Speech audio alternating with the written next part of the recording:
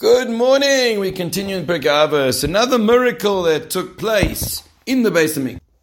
Oimdim tzafufim umishtachavim revachim. Beautiful. When they used to gather into the Beis Hamikdash, you're talking about millions of Yidden. They would stand there and they were squashed. They were crowded. They didn't have space. But when they did hishtachavia, which means they prostrated themselves, which is when you lie with your tummy on the floor, hands and legs spread out. It was revachim. They had plenty of room. What's the concept over here? Well, what can we learn from this? The fact that they were able to be in a space that really didn't contain much, but there was always space. I think over here, importantly like this, we have to know that in Klal Yisrael, we always have a dual mentality that's going on.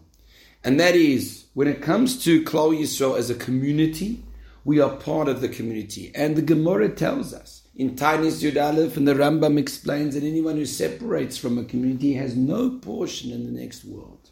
Nothing. Can you imagine such a thing? So, on the one hand, we have to be part of the community and care for the community. But on the other hand, we do have our individual missions as well. And I think maybe this is alluded to over here, perhaps. On the one hand, we stand together.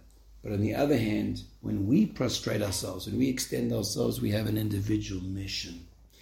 Sometimes in life, we find that we get wrapped up in one or the other. Sometimes we become selfish, and at other times we become a tail and basically a sheep. We have to have both in our minds.